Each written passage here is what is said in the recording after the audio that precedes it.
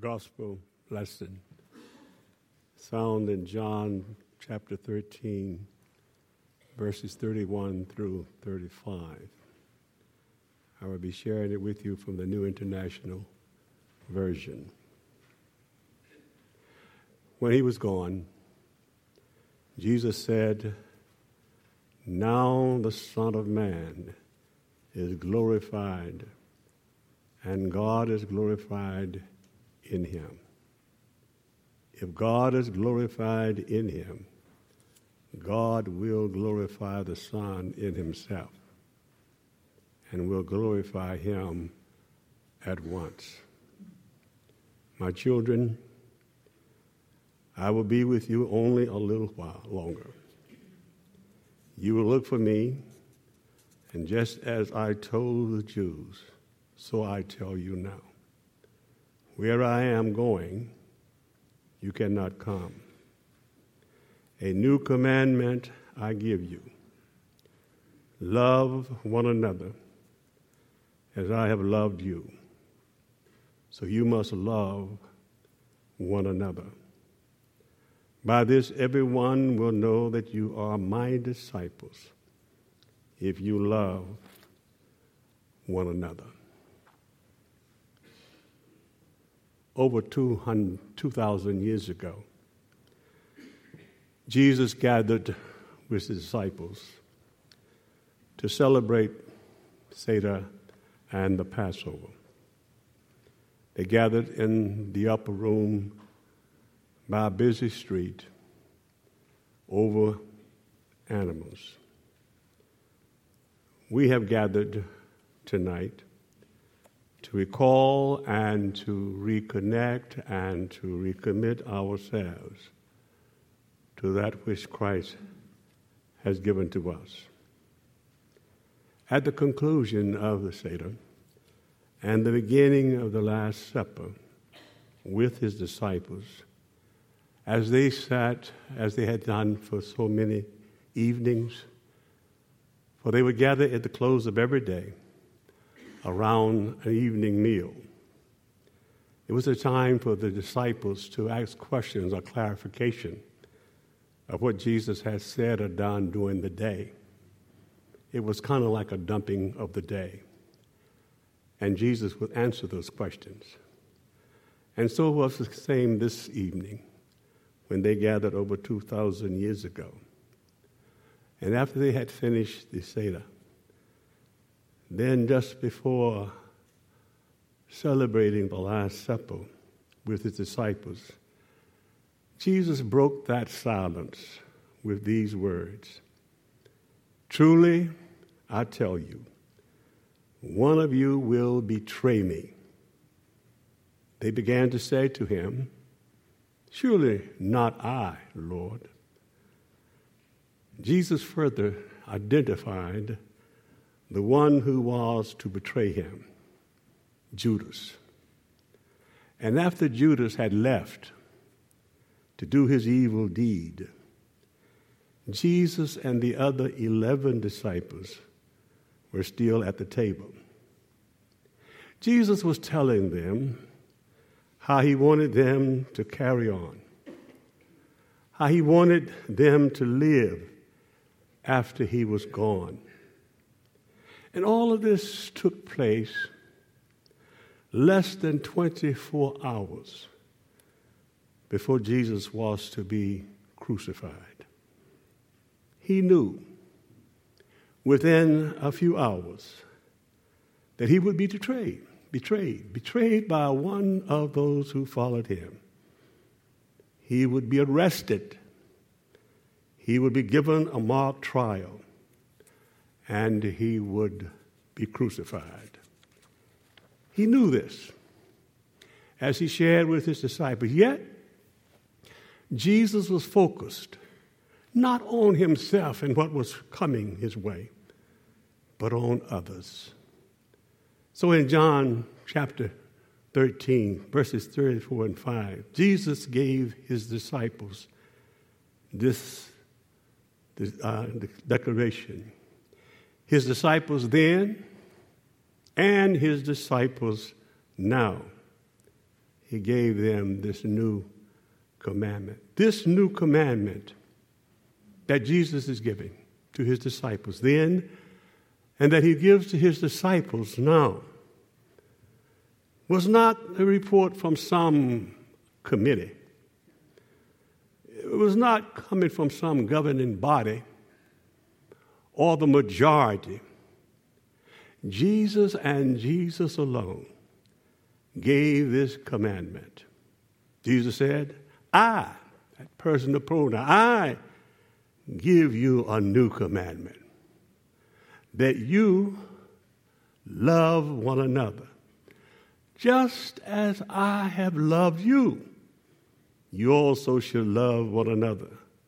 By this, and this primarily, will they know that you are my disciples.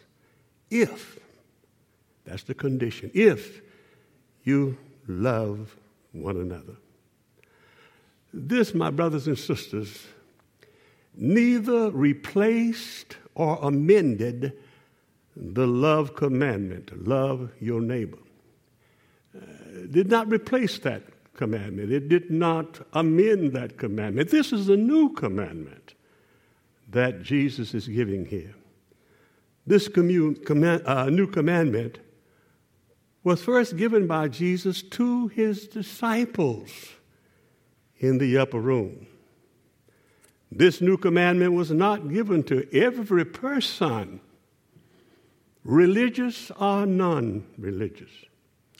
It was given to his disciples then and now. We often confuse church membership with discipleship. Church membership and discipleship are not the same. Church membership and discipleship are not interchangeable. Oh, a lot of us hold membership, but are we disciples of Jesus Christ? Are we disciplined? Are we learners?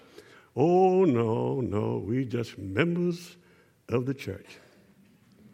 Jesus gave this new commandment to his disciples. He gave it to them, and he said to them, just after he had declared who was going to betray him. And when he had done this, as I said, it was less than 24 hours. Less than 24 hours. He was going to be betrayed, arrested, and tried, and crucified. And so he gathered his disciples together. We use one word for love. Jesus said you must love one another. He's not talking to the masses. He's not talking to the world. He's talking to his disciples.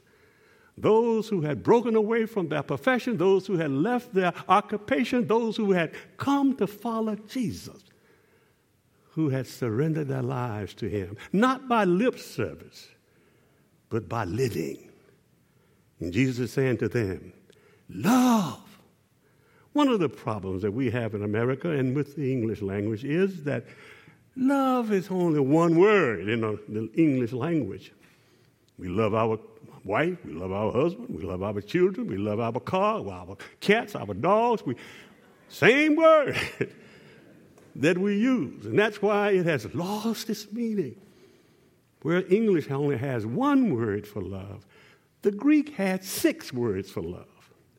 We are familiar with about 3 or 4 of those words. Eros, Sigmund Freud, developed that. Had to do with that because of. I love you because you look like I want you to look. Amen. Oh, I bring my amens with me. I'm like the astronauts. I carry my environment with me. Eros, that love because of. We get married because she looks good. Got the Coca-Cola bottle shape. A few years later, it becomes a cotton sack. Because of. Philia love. Philadelphia. Brotherly love. We know about that one. But the love that Jesus is talking about, and what John writes in his gospel is agape. That love in spite of.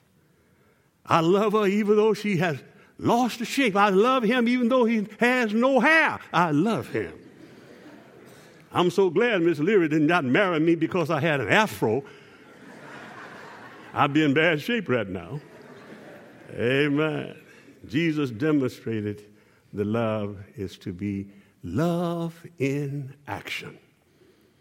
Jesus said, love one another in the same way I have loved you. You must love one another. Jesus then gave a demonstration of his love. He gave a demonstration. He girded himself with a towel. He took off his outer garments, girded himself with a towel around his waist. Within 24 hours, that waist is going to be pierced with a sword, and blood and water will flow from it. He used his hands to pour water into a basin. Those hands that are going to be nailed to a cross in less than 24 hours. He got off his feet and knelt down before the disciples. The feet that his was going to be nailed to the cross. And he washed and dries their feet. And he turned to them and said, do what I have done. Be a servant to others. Jesus gave his disciples then and now a command to love one another. Brothers and sisters, a command is not a suggestion. A command is not a request. A command is an order. I remember, I was 20 years old when I went into the Air Force. 20 years and I had never put a razor on my face. And it came time for that first dress rehearsal when your shoes had to be polished and your clothes had to be pressed properly and your hair had to be cut off. And you stand in attention while the sergeant walks past and inspects you.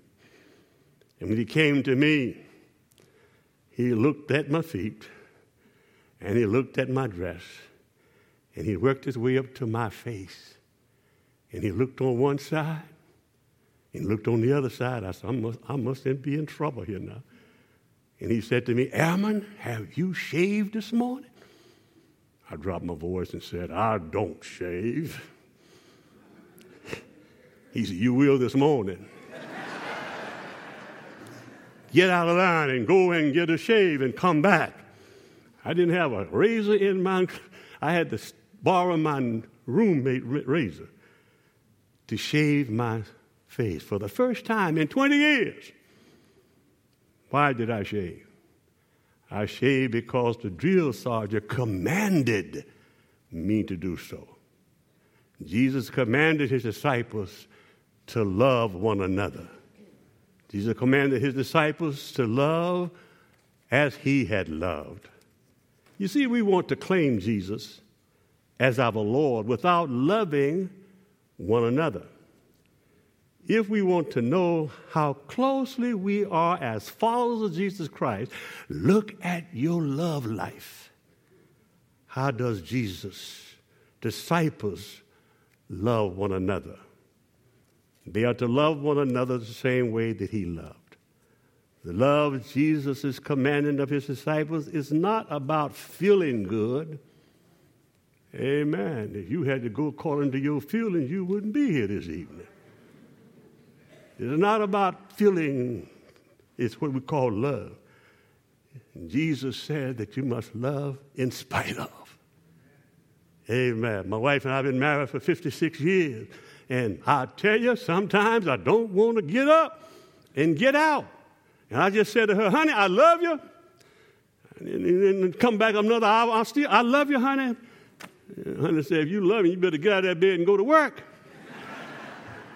See, love requires action. Peter, do you love me? Peter, do you love me? Peter, yes, Lord, I love you. Feed my sheep. Feed my sheep. Love that Jesus is talking about is an action love.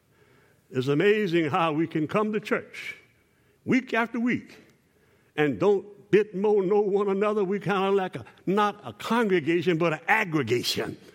We just coming together, smiling in each other's face and shaking each other's hand. I better go ahead on and leave this alone. Jesus challenged his disciples then and now to love one another. You know, he was not talking to the world. You see, love thy neighbor, that has to do with the general. We still got to love our neighbors, but there comes a time that we got to love one another if we are what? Disciples of Jesus Christ. Now, if you're just a church member, this is not for you. Amen. Just waste your time. Jesus closed this passage with these words, love one another in the same way I love you. You love one another. This is how everyone will recognize that you are my disciples. When they see the love you have for each other, it will then begin to draw others to that love. You see, Jesus will either draw you or he'll drive you. Jesus will either make you comfortable if you're uncomfortable, and he will disturb you if you are comfortable. Jesus is about love. Are you a disciple of Jesus? Don't raise your hand. If you are a disciple of Jesus, then you got to love me. Amen. Even the love command, which said, love thy neighbor, not like thyself, but love thy neighbor as I love thyself. And so, my brothers and sisters, Jesus gave this commandment to his disciples over 2,000 years ago. And he's given this same commandment to his disciples today. We are to love one another as he loved us.